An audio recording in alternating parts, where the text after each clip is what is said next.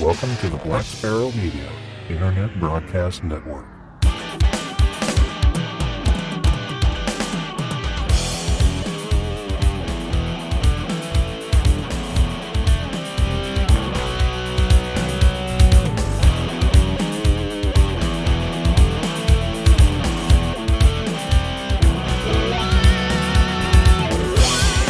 Hello everybody, this is Russ K5TUX welcoming you, our dear listener, to episode number 122 of Linux in the Ham Shack, recorded live to tape today, Tuesday, January 21st, 2014. And we welcome in the co-host with the most from just outside Montreal, Canada, or Canada, as I hear everybody say it these days, Pete, VE2XPL. How are you doing tonight, Pete? Canada. I haven't heard that, but I don't hang around with the people you hang around with, so that's all right. I'm doing all right. Thanks. Glad to be here once again. Pete, VE2XPL, as you just heard, and it's in a cold Montreal, -4 Fahrenheit, -20 Celsius, going to a low of -11. So it's chilly. I know it's colder in other places. Not complaining because it's not windy. So other than that, it's wonderful. I'm doing the show in my footy pajamas tonight. Yes, I'm wearing my one piece. I feel like a baby. And you look like one too. No, I have no idea what that means. All right, and with us also is Cheryl. How are you? I am fine. Not quite as cold as Pete, but cold. And, you know, it's only going to get worse before it gets better, I hear. Oh, is it? It's really cold down here. I wish it would warm up so I could, sit outside, but... Oh, come on, you prophets of doom. Only 6 more weeks and we'll be basking in the sun. The thing is, it's like 20 degrees around here. Like, I'm averaging Cheryl's temperature and my temperature. And it's supposed to be in the mid-40s, like, on average. And this crap we're getting from Canada needs to stop. It's crazy. It's coming from further up in the Arctic where we have no claim. Yeah, well, guess what? No. You know it's north of Canada, right? Canada. So, so it is your fault. Fine. It's supposed to be a whopping 10 degrees here on Thursday. What's crazy, though, it's not the cold. I don't really mind the cold. It's just that one week it's warm, everything's melting, and the next week it's cold, and everything's just hard as a rock here. It's crazy. Like, my kid was snowboarding on the weekend for the first time. We had it all helmeted and padded, and she managed not to kill herself, but, because she really wanted to get out there. So I went out and kind of picked at the ice for a while to try to make some snow, but it's the up and down is driving me nuts. Yeah, because it was not here as well. Yeah, it was like 65 degrees yesterday. This is insanity. So, but what can you do? Soon it'll just be a good story. It'll just be sitting around the fire going, remember that winter that was up and down? Good times. Yeah, well, I guess we're going to be saying that in 6 months when it's 100 degrees outside. Yeah. We're like, we're back in the winter. I wish it was January. God. Well, if sometime around August, I complain about it being hot, someone can bitch slap me. I mean, go ahead. I welcome it at this point. So, anyway, we should probably warm the cockles of our listeners' hearts with some news for the first segment. And the first thing I had was that a new version of CQR Log has been released. This is an application that we have talked about on the show several times, a logging app that a lot of the folks that write to us about, various topics really like. Several people have said it's one of the best logging applications out there for ham radio, and it's a Linux-only app. 2 people have talked about it. Tom from the Google Plus community we have over on Google Plus, he wrote to us and said, CQR Log 1.7.0 has been released. This version has one feature requested by many users, online log uploading. It supports HamQTH, ClubLog, and HRDlog.net, which I didn't even know existed. Have you guys ever heard of HRDlog.net? No, I had not, actually. When I saw it in your post, I was surprised. One of these days we should probably look at that, although having the acronym HRD suggests that we don't give a crap. But it might be. We give a crap. We don't have to use it, though. No, that's true. I guess we should put it out there for those who might be interested in something like that. But anyway, Tom continues, I've been using HamQTH upload for a week or two, and it works very well. How to enable and set online log upload is described in updated help files. There are also a few more new features and lots of bug fixes, more in the downloads section. This version solved problem with building packages for Debian Unstable, Ubuntu 13.10, and Ubuntu 14.04. So that's good news for those people who are using those particular distributions. We also got a message from Peter, OK2CQR, who is the author of CQR Log, letting us know that he had, in fact, updated CQR Log and released a new version. His message said, "Hi, Russ. 2 days ago, I released a new version of CQR Log. It may be interested for your listeners." 73 Peter, OK2CQR, and he sent us a link to the update information, which is at cqrlog.com/node/1085. And, of course, that will be in the show notes. So for users of CQR Log, or if you're looking for a great Linux-based CQR, or not CQR, but logging application, we here at Linux in the Ham Shack highly recommend CQR Log. Definitely one of the best ones I've used, and it is native Linux app. And as far as I know, it is not imported to any other platform. So in order to use it, you must be using Linux. Pretty cool. And they're quite active too. They often have bug fixes, and they have regular releases, and they seem to upkeep it quite well. Very much so. Peter is actively developing it, and I don't know what kind of a staff he keeps, but it is clearly being worked on regularly. Since we sort of have a direct line into Peter because he always lets us know when something's going on. And in fact, I have him on tap for an interview at some time whenever we can make that happen, because he's like at GMT +1 or GMT +2, which makes interviewing him a little awkward because it's either going to be late for us and really early for him, or vice versa. So that's the price of fame, though. Yes. So it hasn't happened yet, but it will. It will happen. Excellent. Very good. Now, on go ahead. Sorry, go ahead. No, I was just going to say. No, go ahead. It's you. Please, go ahead. No, you. No, please. HRDlog.net. I just went on their website, and it's an independent online logbook, and it's free for all amateur radio operators. It was launched in December 2008 as part of HRD, but it's now its own thing. So those of you who feel like checking it out, you can check it out too. But CQR Log is better. Even though I haven't checked HRDlog.net. Yeah, we should probably put HRD Log down to check out for a future episode. I think that's only fair. Yes, absolutely. Yeah, I think we should do that. It'll give me a chance to actually log. I still log on paper. I'm still like so old school. It's hopeless. Yeah, I don't really log at all. Some people, that's another way to do it.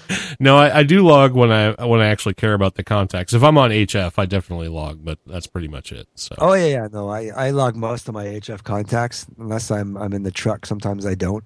VHF I stopped logging years ago because it just gets out of hand. Yep, absolutely. Especially if you're on a directed net or something. Anyway. Yeah.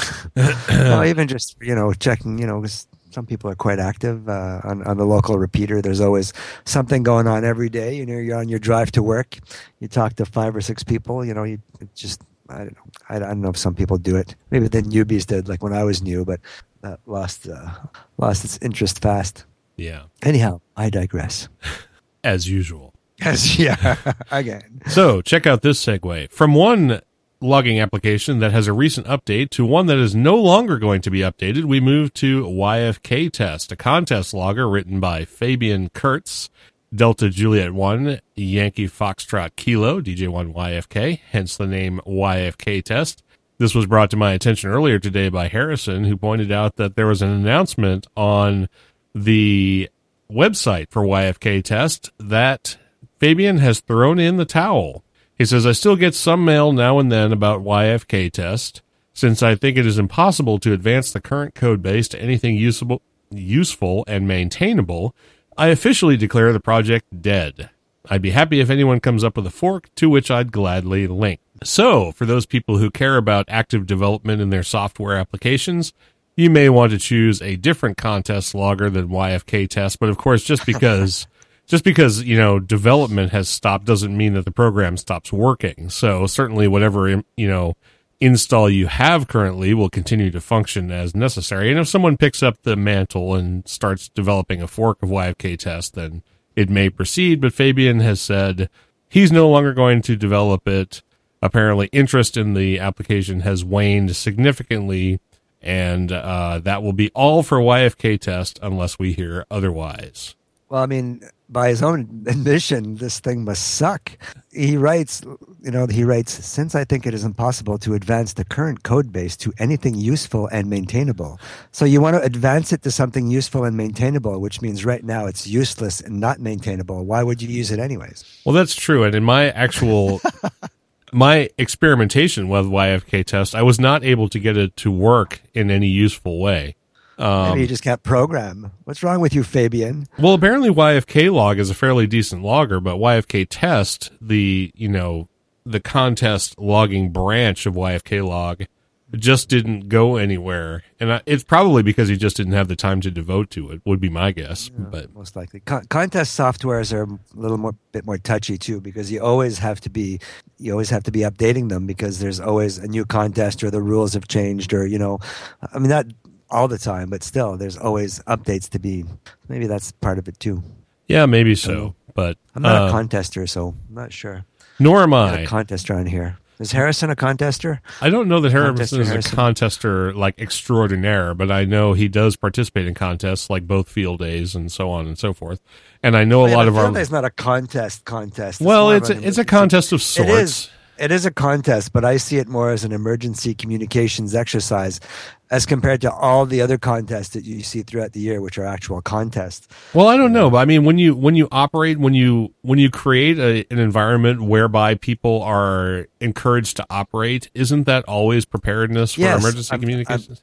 In a way, see, there's a difference between field day, which, if you do it the traditional way, you go outside in emergency power and tents and blah, blah, blah, antennas in the trees, as compared to I'm sitting in my nice, comfortable shack. It's -20 outside, but I'm sipping brandy with my HF radio right here, having a contest. Like, they're both contests. I'm not arguing that fact. It's just one is more of an exercise in emergency preparedness in case of, I don't know, not sure how to say it, in case of an emergency where you can't operate in the shack, I guess. I don't know. Everybody is encouraged to operate, and whether you're doing it on commercial power or remotely, I think most hams would be able to figure out how to hook up their radio to a battery if it were absolutely necessary. Yeah. So, well, see, that's what I mean. I think it encourages good operating practice one way or the other.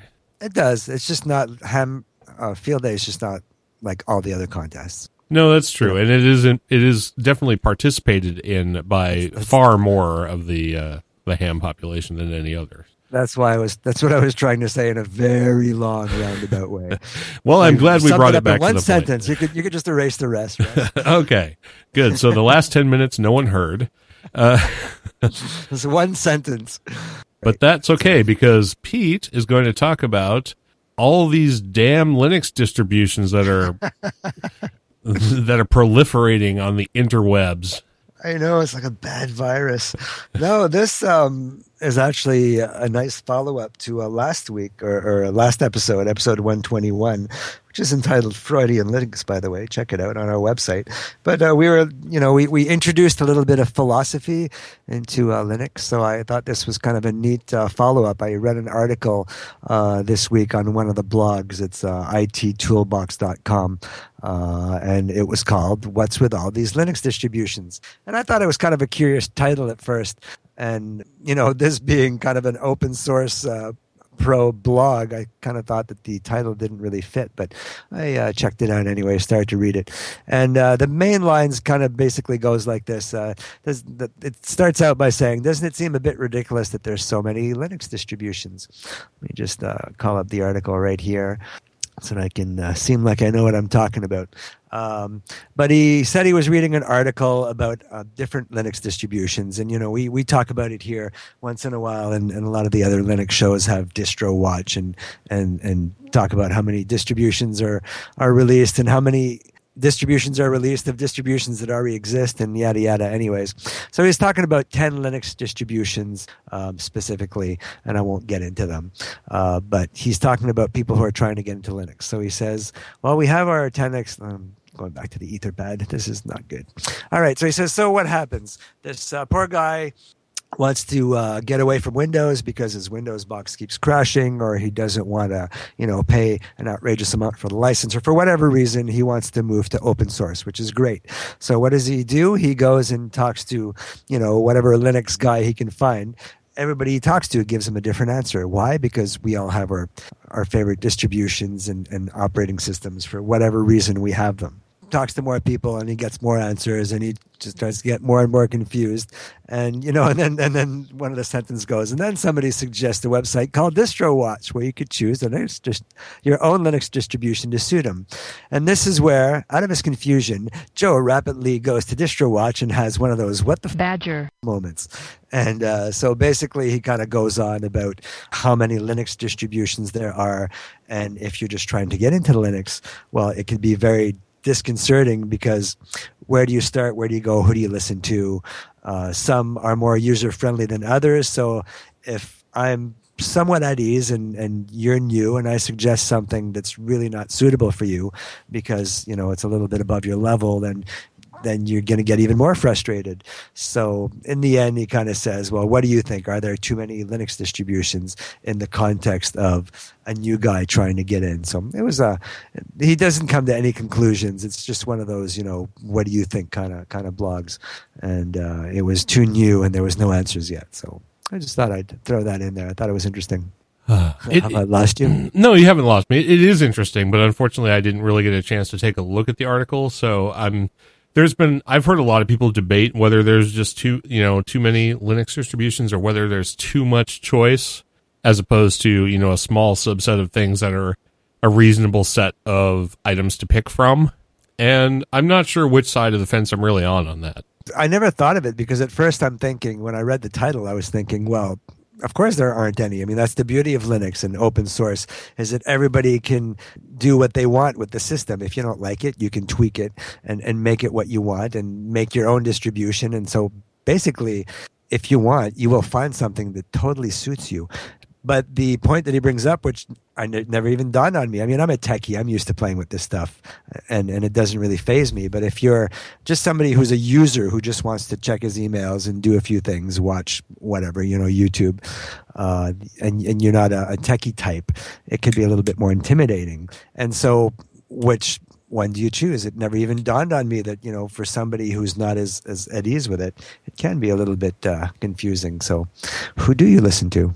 That's true, and I think one of the things we've been trying to overcome in this particular community that we live in for several years now is the intimidation factor, whether it's just because it seems too techy or there's too much choice or whatever the problem may be. It is an interesting point to raise. I'm just not sure that it isn't something that's overcomable.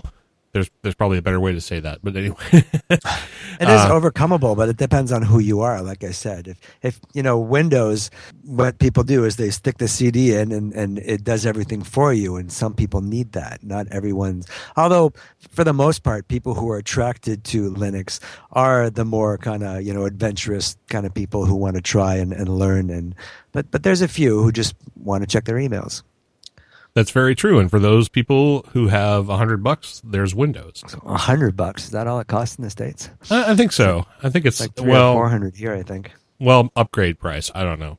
Yeah, no, I'm talking full license if you're brand new. Right. Well, now that macOS has given their stuff away, I think Microsoft is reacting in kind. That was one of my stories for last episode that I never got to talk about, actually. Oh, well, we can't talk about it now because we're out of time. That's okay. I ripped up the show notes anyway. Excellent. We can talk about it in a future episode, I'm sure. Simbola in the chat room mentions, or his opinion is, I think there's a lot of wasted and duplicated effort with Linux. And that's a good point, too. So if somebody, changes one thing, you don't like the button on the left, so you put it on the right, and you turn it into your own distro, you have a lot of distributions that are actually quite similar. And you can find that in the ham radio world, and ham radio distributions. Although there's not that many of them, some of them do resemble others. No, that's very true. And I agree with that. I'm just not sure it's a problem, because if you find a site, if you use Google to its advantage, to your advantage rather, you can pick out the major distributions and you can kind of separate the wheat from the chaff, as it were. and not really worry about the 7,700 derivatives of whatever the major distribution is and just pick the one that's most popular. And of course, your friends will know. Everybody has a friend that is into this kind of thing and will make a suggestion, so that you can always try for that. Most people seem to start with Ubuntu anyways, or Ubuntu. Richard's listening. So, Jay Lindsay, I like several distros. None of them I would recommend to a new user. So, obviously, a more advanced user, and that's okay. But you could always, of distributions that you would recommend to new guys, such as Ubuntu or Mint. I always recommend Mint to people who don't know what they're doing. It's just very easy, and you can get up and running in minutes, and it does what you want it to do. Yeah, absolutely, and I would do the same thing. And that reminds me that there was a Google message that I got. I think it was Google, or maybe Twitter, or no, I'm pretty sure it was on Google, from Scott, N8VSI, who agreed with my assessment of the Fedora 20 installer and Fedora 20 in general, and said it was really awesome, just like I did. And unfortunately, I'm not sure why I didn't get that, or why it didn't show up in my list of things to talk about tonight. So since I just remembered it, I talked about it now. So thanks, Scott, for your comment. So I can drag this first segment out like 7 minutes longer than it actually needs to be. But with that, I think we're ready to move on to our first bit of music. And since I really hated your other piece that you you suggested, I let you keep this one. Yeah, I don't know. It just didn't strike me as anything I really wanted to listen to more than half of the song of. But I left this one in, so go ahead and talk about it, and we'll hit our first break. This is a band that I came across quite by accident called B-Shake. The album is called Our Future Begins Here. I found this on Jamendo, of course. It's in the rock alternative category. It's a band from Brussels in Belgium. It goes for 3 minutes and 57 seconds. And the song is called Wasi. So have a listen, and we'll chat about it after.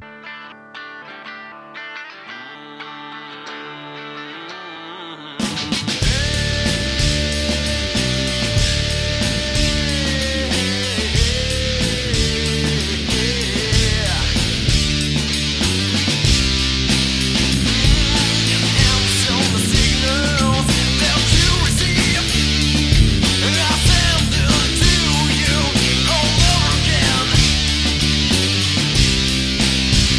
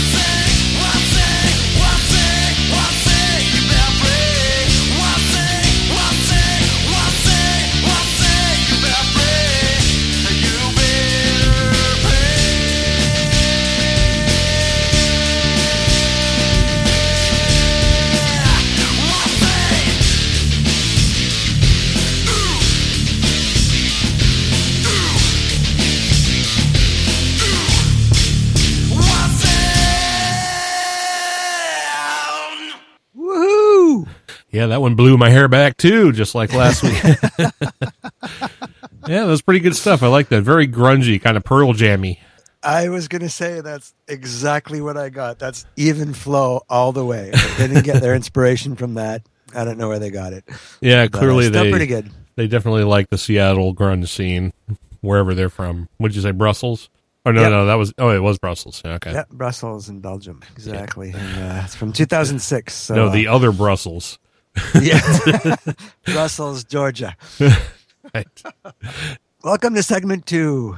Segment 2. Let's talk about one of your things before we talk about my thing. All right, we'll move from Linux to ham radio for a few minutes in that case.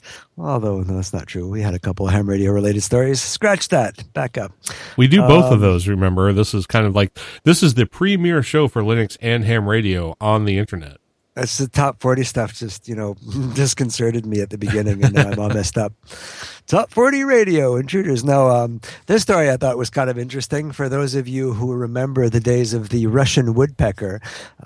New story in the December 2013 issue of the IARU Region 1 Monitoring System electronic newsletter, which I'm sure everybody reads, reports a new Russian over-the-horizon radar signal is being heard loud and clear on the 20-meter band. So I thought I would mention that 14.305. It's let's see, International Radio Union's Region 1 Monitoring Service Coordinator Wolfgang Hedel, DK2OHM, that spells ohm for those of you who didn't get that. He says that the latest over-the-horizon radar signal is about 10 kilohertz wide and recorded on 14.305. So says it kind of sounds a lot like the infamous Russian woodpecker system of days gone by. So the Russian woodpecker, for those who didn't know, it was a Soviet station or Soviet over-the-horizon radar that could be heard somewhere between, I think it was 76 and the 90s, like during the Cold War, when the Russians were trying to figure out everything that was going on about everybody else. So anyways, check it out, 14.305. If you guys can hear it, let us know. That'd be interesting. Now it's the NSA. Yeah, maybe. Well, they're the ones trying to figure out everything about everyone that's going on. 14.305. I'm going to 14.305. Well, listen to that. He's tuning his radio right now. I can hear the white noise in the background. This is authentic ham radio stuff right now. We have somebody working a rig on the air. And there's no woodpecker. No woodpecker, huh? Nope. I can't hear it. Somebody buried their pecker. Russia, somebody buried the pecker. Right, live HF radio. That's a first for me on Linux in the Ham Shack. All right. Well, I guess we'll just hit your two real quick and get them out of the way. So we'll talk about China, and then we'll talk about a new distribution. Well, a reissue of a distribution. Yeah, cool.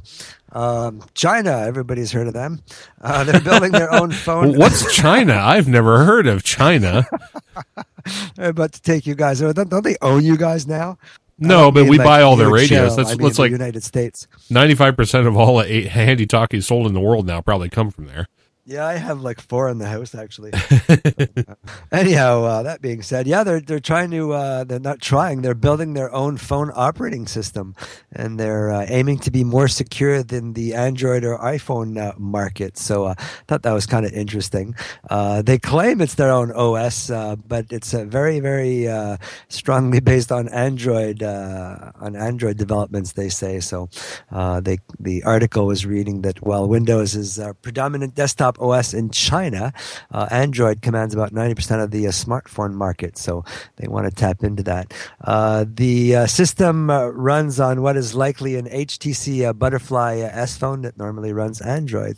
The Chinese officials were saying that it's completely developed by China and that it's unique, but the New York Times reported that the company that's making it is called a COS, China Operating Systems. The Times said that it should be called called Copy Other Systems. So they're not available commercially yet, but they're being tested on devices. But I was looking at the article, and they have some screenshots, and it looks pretty familiar. I don't think you would be too lost using one of these phones. So they, of course, it's not open source because they want to keep it secure. So basically, what everybody's saying is that they're taking the open source system and making it a closed source thing for their benefit.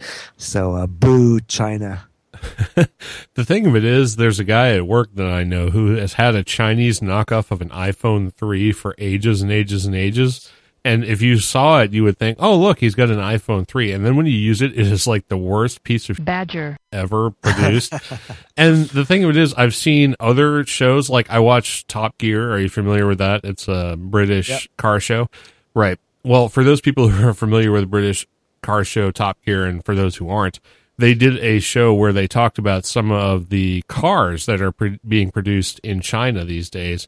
And some of them are like exact replicas of other cars. Like they had one that was called some goofy ass thing like the Qingdao T47618AY, which was like a BMW X5. Like it was the exact same thing. Like if you put one on the street next to the other one, you wouldn't be able to tell the difference. And then when BMW went to a Chinese court to sue the Chinese manufacturing for a copyright violation, they said, nope, doesn't look anything like it. And we can do that because we're China. Exactly. And I think that same kind of thing is going on here. It's just unbelievable what China is getting away with, I guess. But they're cashing into capitalism. You can't blame them. No, and they're stealing it, but I mean that's business. I mean, how long has industrial espionage been around for? It's always happened. It's just that they're just saying, what are you going to do about it? Yeah, exactly. And there's 4 times more of them than there are of us. So I mean, and it's a bigger country, and their economy is just rocking right now. I mean. That's right. And unfortunately, and somehow they've become able to breathe smog. Have you ever seen like pictures of like just the average street scene in Beijing? It's like you can't see anything because your visibility is limited to 35 feet because of the industrial waste and smog that constitutes 90% of their air. No, I know. It's the population is what? Let's see, 11.51 million. So that's a little bit bigger than Montreal by about 11.51 times. And big cities are like that, but most of China is very nice and clean. Yeah, that's true. When you get into the industrial centers, though, they don't have the same quality standards necessarily that other parts of the world do. So I'm not condoning what they do. I mean, the work conditions are probably horrible, and children are making toys for other children. It's just like, the old joke, toys made for children by children. It's a horrible one, but anyways. Yeah. No, not a good thing. But they're making money. That's all that counts, it seems. Well, I don't know. Apparently, when phone operating system T1, Dao Ming Sai X1 comes out, which is exactly like Android, only not the same.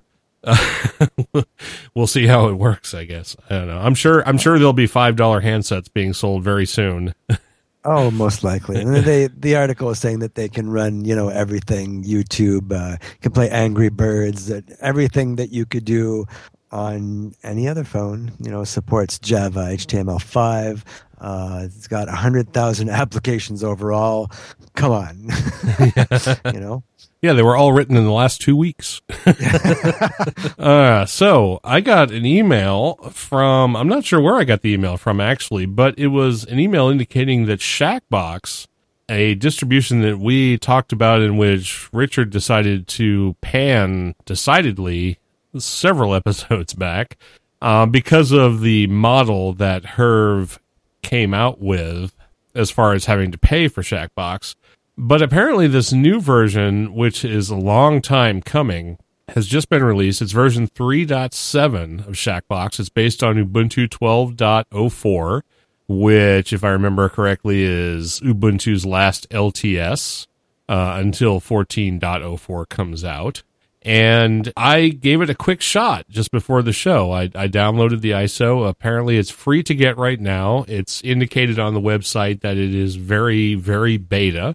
And to be honest, I can't remember what the earlier version of Shackbox was based on. Was it also Ubuntu? Do you remember, Pete? I don't know, because I used Shackbox very, very early when I was that confused guy trying to find a distribution. I remember liking it, though, but I couldn't tell you. Let me look that up while you continue your spiel. Okay, well, as I spiel on, which is funny because I just watched Django Unchained tonight, or Changed last night, and if you are familiar with the actor Christoph Waltz, anytime he opens his mouth, you want to speak German, because he is like the most charismatic German person to ever lived. Maybe that's a good movie. Well, I didn't particularly like it, but I love Christoph Waltz. Anyway, what was I talking about? Shackbox. Yeah, Shackbox. Yes. Shackbox. So 3.7 came out, and I downloaded it, tried it, installed it in a virtual machine. As far as I can tell, it's 32-bit. You know, I didn't even bother to check if I still have it running, so maybe I should go like into my and see if it actually is a 32-bit operating system. I have it running as if it was.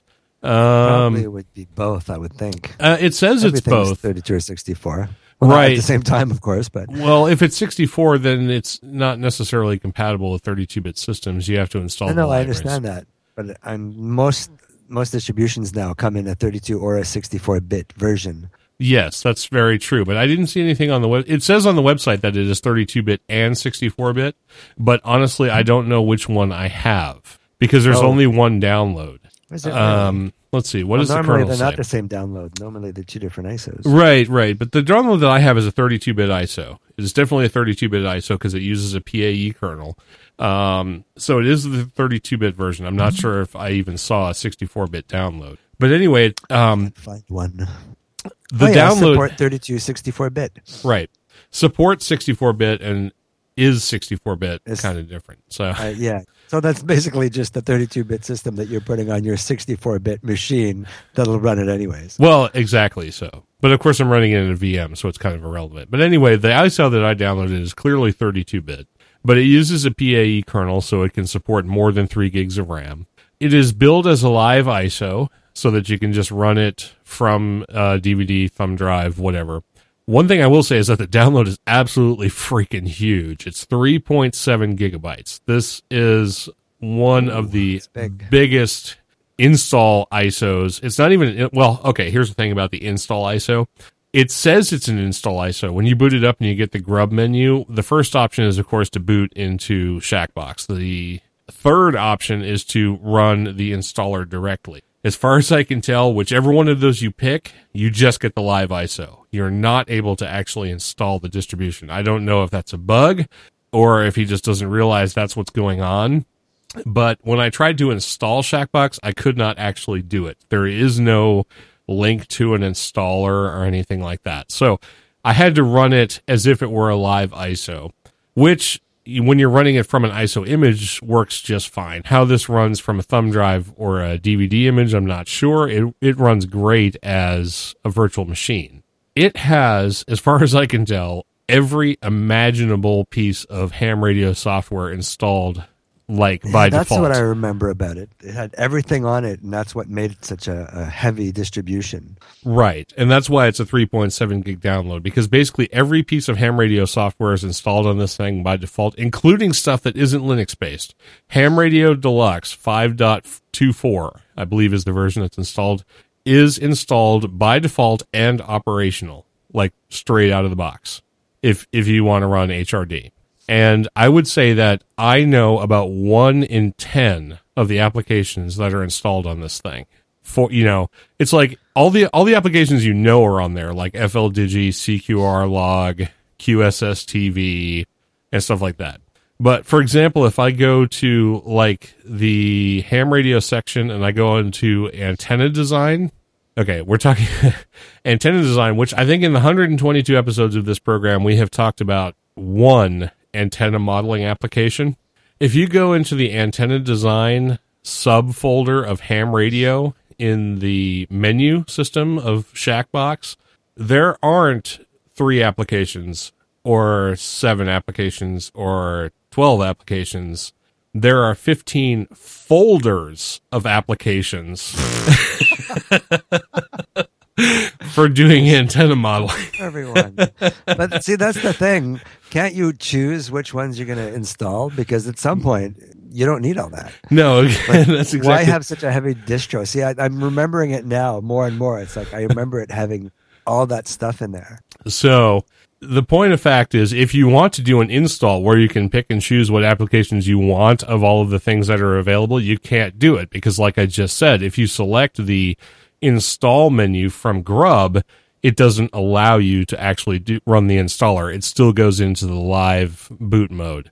And all you get is take them out one by one. One thing I will say is that in the documentation, it says, if you do this, remember that the keyboard layout is set by default to French, which in early versions of Shackbox you had to fix manually. But now switching keyboard layouts is actually in the taskbar. So it's a simple point and click and you've changed your thing. So that's better. We'll explain that it's French by default because the developer is from It France. is also French, right? His call sign is F0FAK. And he His name is Simon, if I recall. What's that? I think his name is Simon. I can't remember. Simon something, if I recall. No, his name is Herve. Herve. Yeah, Herve. Herve. It's in Hervé. Yeah, Hervé.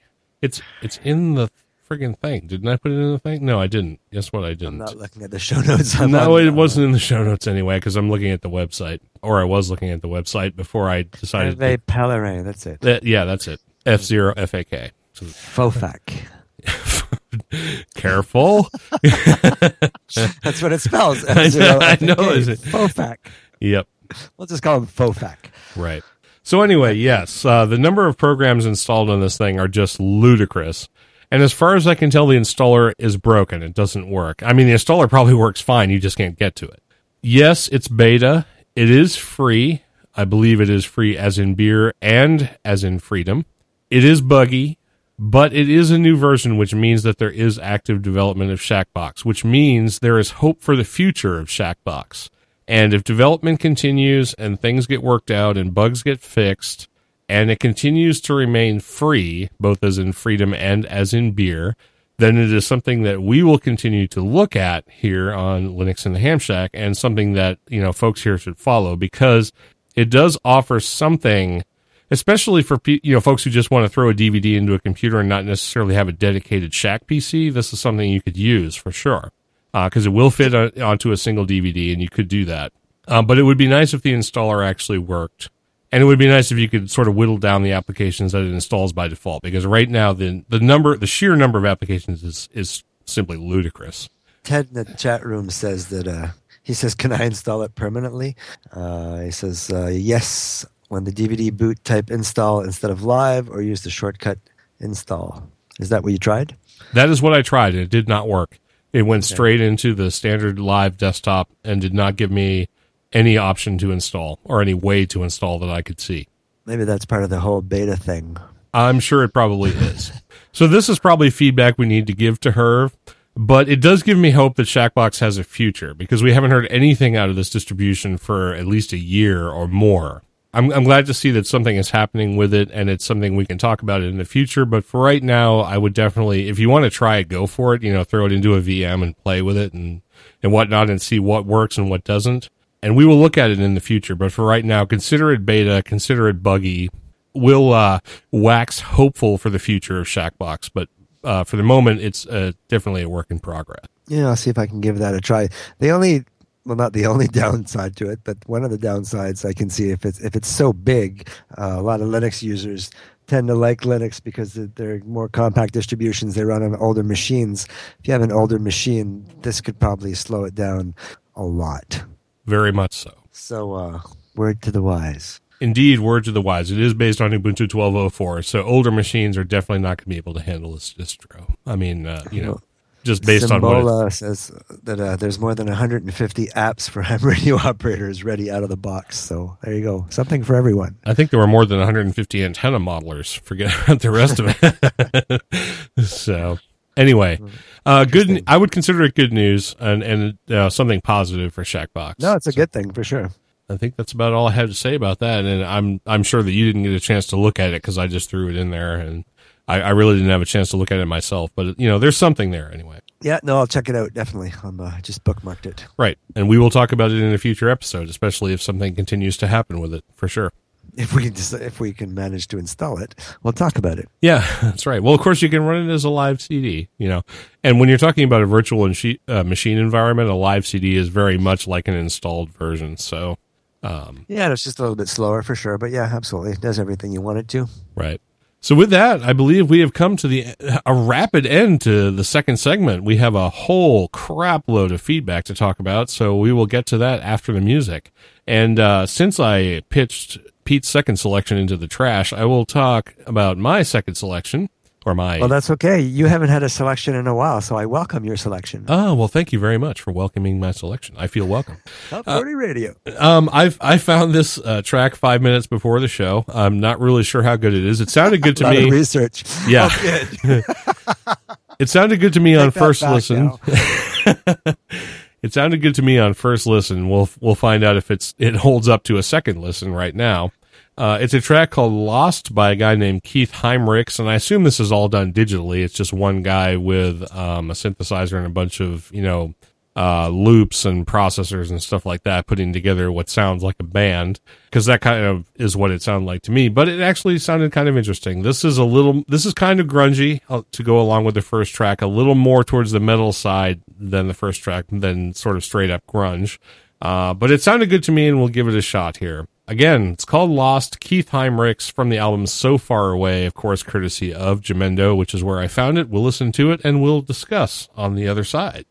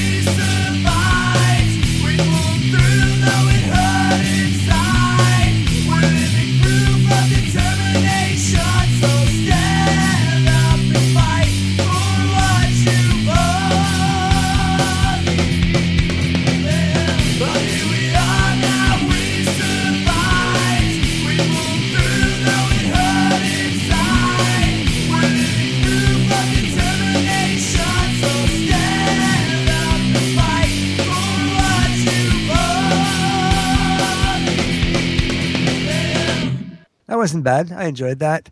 Doesn't remind me of anything, which is, it's Jamendo, so new music. It's good. Right. It didn't really remind me of anything specific either, which is kind of good. It means that the person actually has a style of their own and isn't, imitating Pearl Jam, for example. For example, you mentioned it was a one-man band, which I respect a lot when one guy does everything. Because that's an assumption on my part. That's an assumption on my part. No. I was guessing. Because we play Brad Sucks a lot, and he's a one-man band, and he does quite well for himself, Yeah, I don't know for a fact that he was a one-man band. It just, the drum track really sounded like it was digital, so I kind of assumed probably using electronic drums. Well, that's very true, yes. But Jonathan Colton, who is also an amazing singer and songwriter, is also a one-man band, or can be a one-man band when he so chooses. It's kind of hard to pick those that are not actually like complete ensemble. I don't know if that's not the case, and if for some reason that Mr. Heinrichs is actually listening to the show, which I'm sure he isn't, he is. Well, of course, yes, that's right. We're playing his music. Then he may chastise me, appropriately. No, you gave him a good review. Yes, I actually like the song. All right, so we need to get to some feedback, and I'll go ahead and do the first one here. We had a comment from Adrian, Yankee, Oscar 8, Romeo, Zulu. How is that for a cool call sign? Oh, come on, speak up. That's cool. Sorry, my mic was muted. Stop muting your mic, goddammit. Yo, 8, RZZ. Yes, Yankee Oscar. We don't get comments from Yankee Oscars a whole lot, so this is pretty cool. But Adrian says, hi, you were wondering about Q Radio Predict and flight gear. This is something we talked about 5 episodes ago, obviously, because it was episode number 117.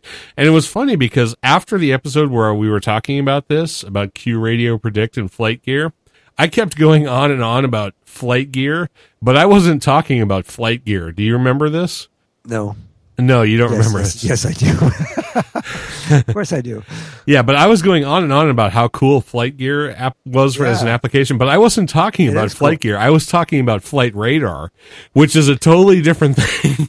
No, but we've talked about Flight Gear too, though. We have talked about Flight Gear. It's a flight simulator, but it's a Linux flight simulator, and a really cool one too. I used to play it several years ago. I haven't touched it in a while, but anyway, all the time I was gushing about Flight Gear, I was actually thinking I was talking about Flight Radar. Radar 24, yeah, right, okay. which is something also very cool. Right, which is also very cool, but it's a completely different thing. But anyway, apparently Q Radio Predict can integrate with Flight Gear, which we did mention, even though I was talking about the wrong thing. And he says, well, I can provide a partial answer. A specific branch of Flight Gear is designed to provide a real-time radio propagation simulation. So if you have an aircraft or object somewhere in the Flight Gear world, and a VHF or UHF radio station close by, Flight Gear can provide you with signal information and type of propagation almost real time. So you can simulate VOR stations, ATC communication, ILS signals, as well as general radio. This, of course, is all about piloting aircraft and different kinds of navigation techniques based on radio beacons and so on. You can find information about this at wiki.flightgear.org/radio_propagation. And the first R in radio_propagation is capitalized. That link, of course, will be in the show notes, as these links always are, regardless of how late they show up there, Harrison. Come on, leave the kid alone. I'm sorry, I have to bust his nuts every once in a while.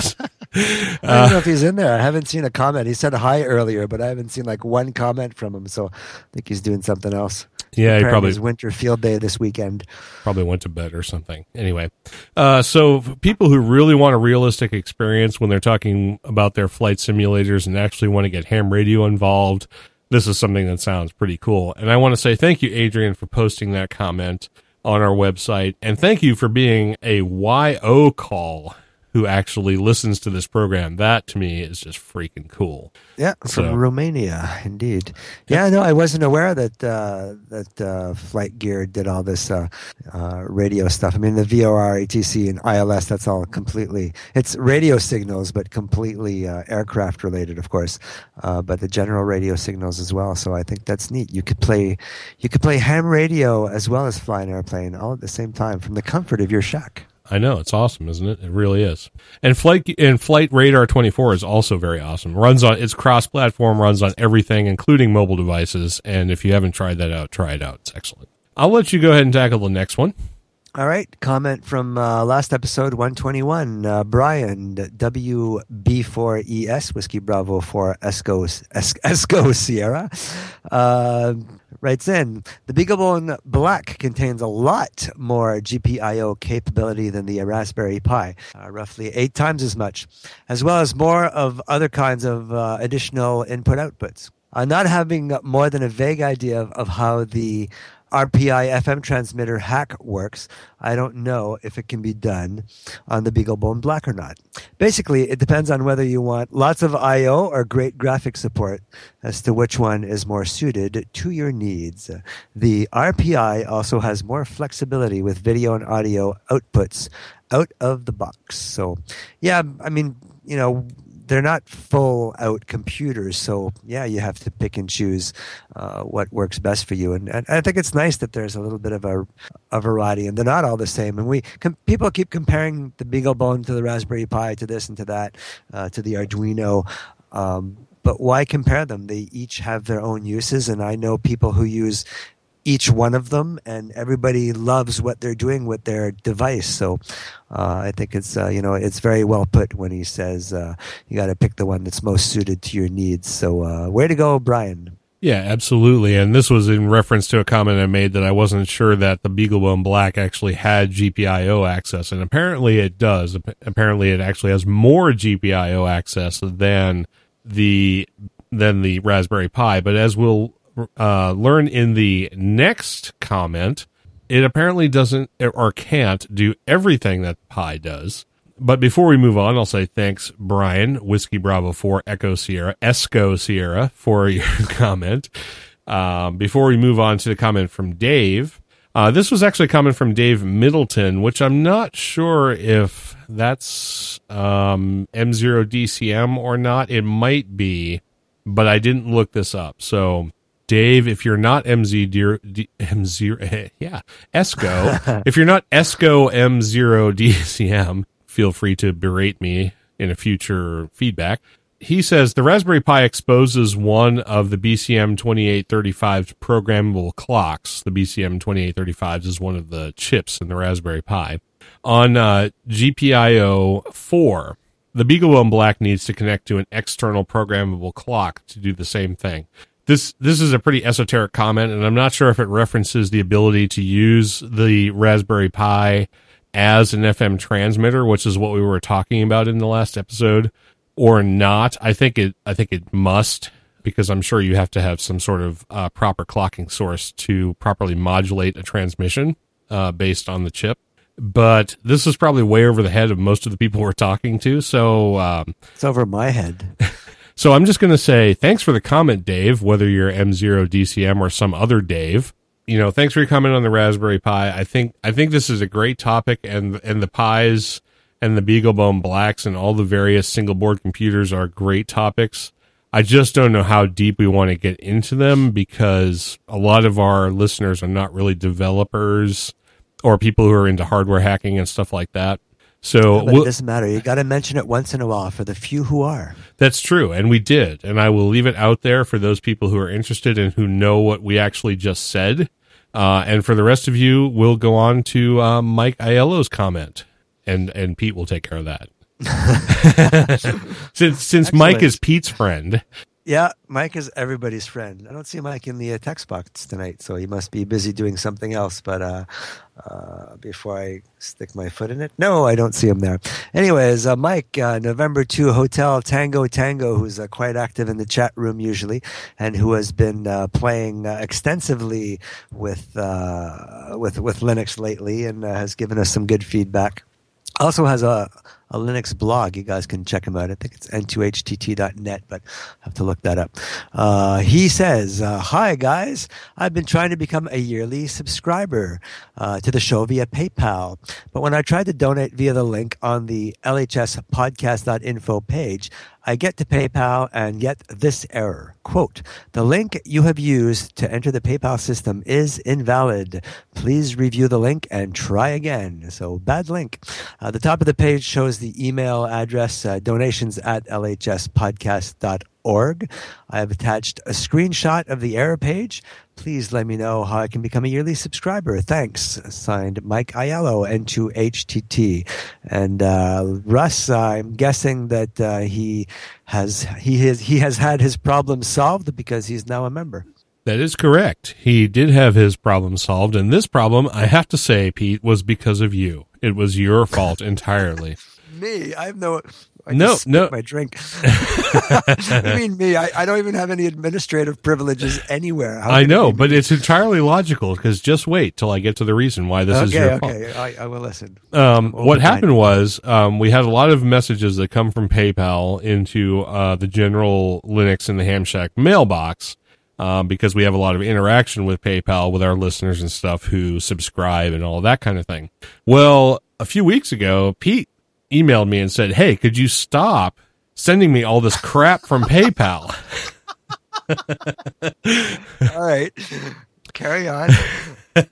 And I said, yes, I can do that. I can stop sending you all this crap from PayPal. I will just change the email address associated with PayPal so it's not the sort of global one that we both get into one that is just one that I get. And I did that, and of course it broke every link that I was using for PayPal. So in that all right, I'll accept that. So I still don't want to see all your PayPal stuff. That's right. And now you no longer do. So I got that fixed. I updated all the links for the subscription info and all that kind of thing. And Mike was subsequently able to subscribe to the program, and we'll get to that in our donations and subscriptions, which comes up next. So, yes, that's all been taken care of. Thanks, Mike, for pointing out the problem and the fact that I didn't get everything updated. And by all means, blame Pete because it was, in fact, his fault. And I've just explained why. So, but was Mike the first one to have had this problem? I'm not sure if he's the first one to have the problem, but he's certainly the first one to report it. Right, so I wonder how many subscribers we don't have now. All of you guys come back. It works now. I know, yes, it works. If you want to subscribe, please do. And we have information. Oh, you know what? Did I not put the thing in about that? No, I didn't. What the hell am I doing? Oh, no, I did. We just skipped over it. We went right to feedback. I guess we need to jump back to announcements unless you have something to say about Mike. Nope. All Thanks, right, Mike. All right, well, that was the end of the feedback, but I do need to jump back to the announcements that I skipped over somehow. All right, we did. Yeah, indeed. Right under segment 3. Did we miss that? Yeah, I'm not sure, but we did jump over it. So a couple of quick announcements. We are still running our Indiegogo campaign to get to Hamvention 2014. The campaign is going very, very well. Right now we have 30 days to go, which means we're about halfway in, and we have achieved about half of our goal. We are at $420 of the $1,100 we need in order to show up at Hamvention. So thank you all who have donated. We really appreciate it. And what's surprising me most of all is that one of the levels, the $125 level, where we will interview the donor on a future episode of Linux in the Ham Shack, seems to be the most popular one. We have had, I'm only offering 4 of those, and 2 of them have already been snatched up. Wow. I know. It's really surprising. Stephen Hawking's one of them? He is not, that I'm aware of, unless he's using a pseudonym. Yeah, maybe. So I would like to encourage everybody to please donate if you can. You know, $1 works, $2 works, but if you donate a minimum of $5, you will get some sort of reward. Just go to the Indiegogo page at igg.me/@, that's AT, /LHS 2014, and check out what we're offering there if you donate to our campaign. And if we reach our $1,100 goal by February 20th, we will be at the Hamvention, and we'll be doing all kinds of great, cool things there, educational things, and all kinds of stuff. Wild and crazy stuff. That's right. We are wild and crazy guys. So we would really like to get there again. This would be our 5th year at Hamvention, and it will be a hell of a lot of fun please, if you have $5 or $10 or $20, or, check out the different perk levels we have over there at that site, please donate if you can. There's 30 days left, so there's plenty of time, and we really appreciate it. And of course, we will let everybody know who the donors are, in the future. And we really appreciate you guys. This has worked every year so far for the last 4 years, so I have no reason to suspect that the 5th year will be any different. It's really fantastic. I can't thank our listeners enough. You guys are great. Yeah, no, that's very cool. We have great listeners, and I'm actually very excited about that total. That's very good. Yep. I mean, it gives me hope for the future. It's excellent. And I can't wait. I honestly cannot wait to interview those folks who have paid for the interviews. So the rest of you guys have to get us over the $1,100 goal so we can actually interview these people, because that's going to be the most fun I think we've ever had on this show. It's going to be a blast.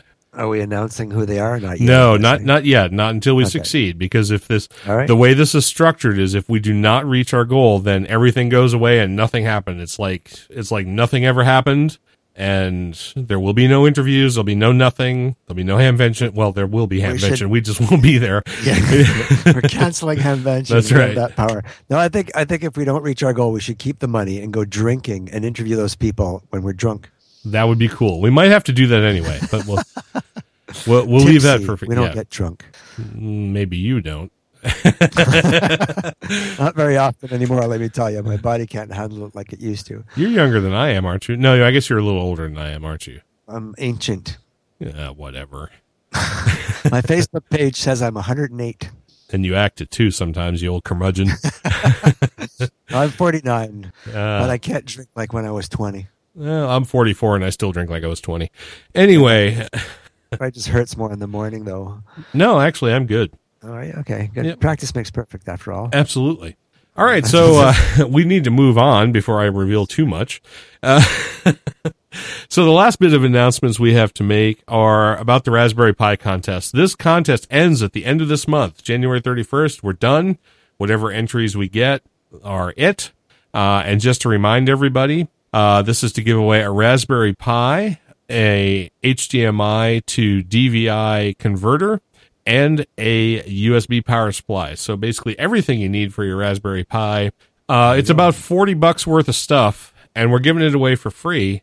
And in order to enter, all you got to do is either be a paid subscriber when we do the drawing, which will be next episode on February 4th, episode number 123. We will be drawing for that Raspberry Pi. If you are a paid subscriber as of that date, you are automatically entered to win the Raspberry Pi. You need do nothing else. If you're not a paid subscriber, all you got to do is one of two things. You can either leave us a voicemail in which you say, I deserve a Raspberry Pi because ... fill in that blank on our voicemail line. For that, you will get one entry. If you're a subscriber, you'll get one entry. And if you do something creative, like Michael Aiello did, who left us a voicemail that was, in fact, a haiku about the Raspberry Pi, or some other creative thing where you reference the Raspberry Pi, whether it be the actual computing device or a pie or something else, like write a poem or create some origami that looks like a pie and send us a picture. Or, I don't know, use your imagination, whatever it is, you will, origami. If you do something creative other than just leave us a voice feedback about, why you deserve a Raspberry Pi, you will get 2 entries. We'll do a random drawing next episode, and somebody is going to win a Raspberry Pi. So that'll be a very cool thing. And I think that's about all we need to say about that. I'm pretty much done with announcements. We're done with feedback. So Cheryl, who's probably been sleeping in the background, can now do our long list of various social media roundup type stuff. Yay! Yay! It's funny how every episode it comes out to yay. And speaking of that, last weekend we saw Monty Python and the Holy Grail. Oh, I love that movie. That's one of my all-time favorites. Yeah, we saw that was one of the things we did as part of my 3-part birthday party. Oh, nice. And we saw it on the big screen as part of a Midnight Madness type screening, and there's that part about them eating Robin's minstrels, and everybody goes, yay! Yeah. So, oh, no, it's so many good lines from that. What? You've already got one? Yeah. Anyways, we can go on forever. And So- probably will after the show. All right. Well, I'm taking a 60-second break while you guys start with this. Okay. To start out the evening, we have our donations and subscriptions for this month. And in that list is Bill Arcand, which signed up for monthly, Gary Oots, which signed up for monthly, Bill Hyatt was monthly, Bob Yerke was yearly, Michael Aiello was yearly, and Charles Halebrunner was yearly. Our social media roundup, nobody signed up on Facebook.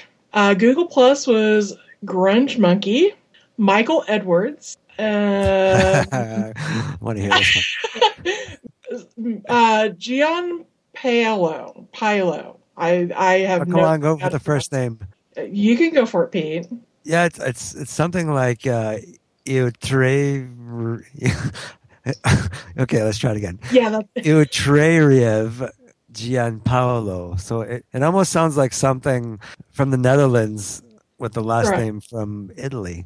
I'm Right. not sure. We're really, really sorry for massacring your name. We're really, and Ki-Hong Sun, I believe, is probably somewhat close. Those are our Google Plus people. Twitter was David Croft, Mark Wall, Dan Tinnick, Mark Straight, Pat Tice, which apparently is the co-founder of BetterNet Electronics, Kevin Thornton, Colin Thompson, Russell Brierly, Roger Baxter, Dan Grady, Martin Butler, which is the co-host of the ICQ podcast, and Mark Nielsen. yeah, Nobody's- I saw that Martin Butler, N1 MRB. A lot of people know the ICQ podcast, of course, one of the finer ham radio podcasts around. And no, seriously, I listened to their podcast. I've been listening since the beginning, since before his son wasn't even licensed when they started, and they just kind of started as a podcast that would kind of help his son along, something for them to do together. And he's since been licensed, but it's one of the well-researched ones, and they've always got a lot of interesting topics to talk about. So, and I've heard Martin hint in the past, talking about other podcasts that he's listened to and being involved with this one. I knew he was talking about this one, and he didn't always mention it in the beginning. And so we're glad to have you aboard, Martin. That's very cool. So thanks for being there, and thanks for the follow on Twitter. Carry on. All right. Nobody signed up for the mailing list. Nobody bought any Cafe Press or Printfection products. So everybody needs to get out there and buy some stuff. And don't forget about the Hamvention Fund and the Raspberry Pi drawing. You know, you have just a few days to get that information taken care of. And I would suggest that if you're going to buy some Printfection or Cafe Press stuff, that you just do it through the Indiegogo campaign, because that means you'll get your T-shirt, your hat, your pen, your keychain, or whatever, and you'll be contributing to our Hamvention Fund at the same time, which is like truly awesome. Yeah, I'm actually kind of Yay. surprised that Yay. kind of surprised that nobody has nibbled on the thing where you take them out to dinner. Well, So- that is a high level. I mean, honestly, yes, it is $350. I Right. get that, but but as I I make think you should do that one, Cheryl. And get a free dinner out of it. From what I understand, it's my vehicle that's going to Dayton, which means I'm going to be driving to make sure that Russ doesn't get tagged yeah, for some, get stopped for speeding and go to Something, jail. right. Which means she gets dinner and drinks for free. So, Yeah, Ah, I get she gets it drinks for anyways, free. yeah. right. And I wanted to make clear, as I did last time, I believe, that the dinner that we're going to take you to is not one of these, like, we're going to take you to McDonald's and you get a $2 hamburger or something like that. This is actually like, We're taking you to Denny's. High class. yeah, high class, right. No, we'll take you basically to a restaurant of your choice. We'll buy you dinner and drinks. I mean, we're talking the whole thing. And this is not like, friends with benefits, which we made clear last time. We're just talking about, we will make sure that you enjoy the evening and that we all have a really good time. So, oh God, you just, Sorry. okay. I'll when you need to be Mine's muted, better. you're not. And when you, I know. It's a curse. Oh, come on. That was funny. it was funny. Especially with the pause at the end. You just weren't sure where you were going with that. You left yourself wide open. I buddy. did. I left myself wide open. Oh God. That was even funny on that. Yay. Yay. Oh, Thank you very much. all right. That's it. For crying out loud, we're done talking about that. If anybody's made it this far, you've listened to the best part of the show, obviously. Thanks, everybody, for contributing to the show this week and for listening. It's been a total blast. I think I've had more fun on this particular episode than I've had on almost any one prior. It's good flow. It was very good. So Pete, I guess, unless anyone has anything else to contribute to this show, that we probably need to let you start the intro and rock and roll on out of here. Sounds good. Waiting for the music. Waiting for the music. Oh, well, before we do that, let me say thank you, Cheryl, for being here and for doing, the stuff that you do. You're welcome. Always good to have you on the show. On the air. And if you actually become a ham radio operator someday, you may be able to contribute, to the rest of the show too. She can still contribute. Well, no, you're welcome to contribute anytime. You just tend to not say anything. So I pointed out the whole Rapid City thing earlier. No, that's very true. Yeah. You told us where we were wrong. That's what a woman does, right? When their man is wrong, it's stop. You're going to get yourself in trouble. maybe we need to include her more, because we just tend to ramble on as guys do, and we don't stop and say, "So Cheryl, what do you think?" That's true. I don't. What do you think? I guess I wasn't clear that I was encouraging her to chime in whenever possible. But if I wasn't, then I'm saying that now. Oh, okay. All right. Cool. Good. I'll make an effort. Okay. Well, next episode is going to be really cool. The good partner. Because we got lots of voice feedback, and we're going to have entries for the Raspberry Pi thing, and we may even have. I tell you what, if this interview happens that I have lined up for episode number 123, this is going to be the episode of the millennium. You are going to want to be here for this. I don't even know who it is. So no, you don't know who it is. He is a ham radio operator, and he is. No, nobody knows who this is. I'm the only person of the three of us who knows who this person is. But honestly, he is a ham radio operator, a licensed ham, and he is one of the most enigmatic and funny people that I know personally. And if he shows up on the show, it is going to be the best episode of this program ever, and you are not going to want to miss it. So with that. And this person lives in Europe. No, this person lives in the United States. Oh, gotcha.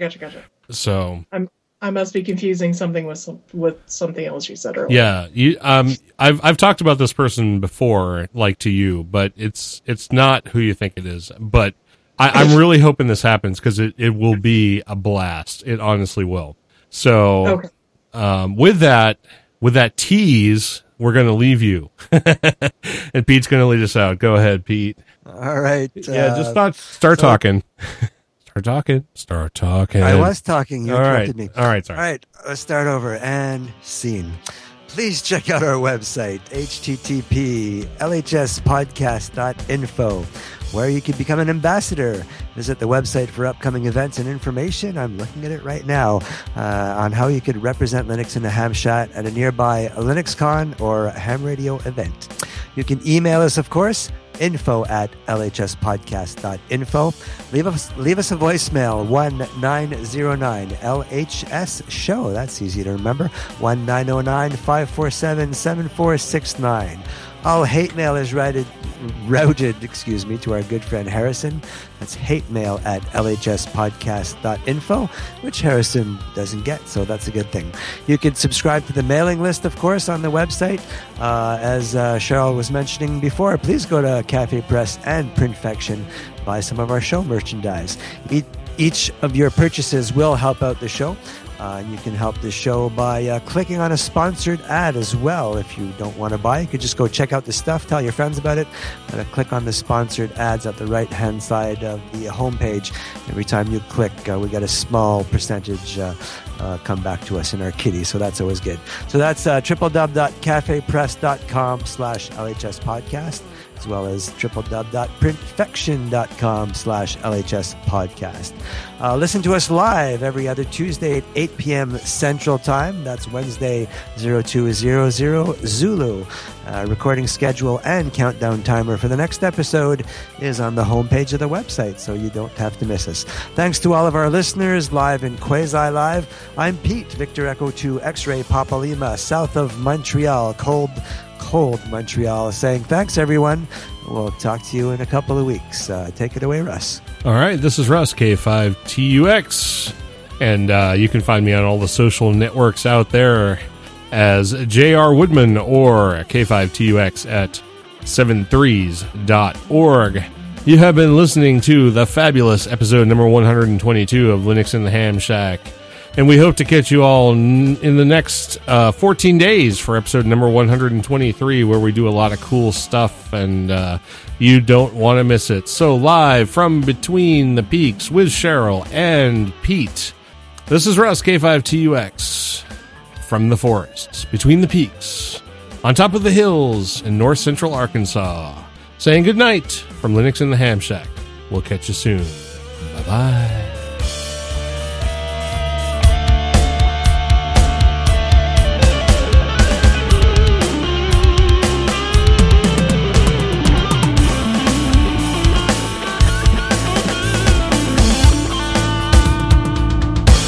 Get and play with that lizard, you're gonna go blind.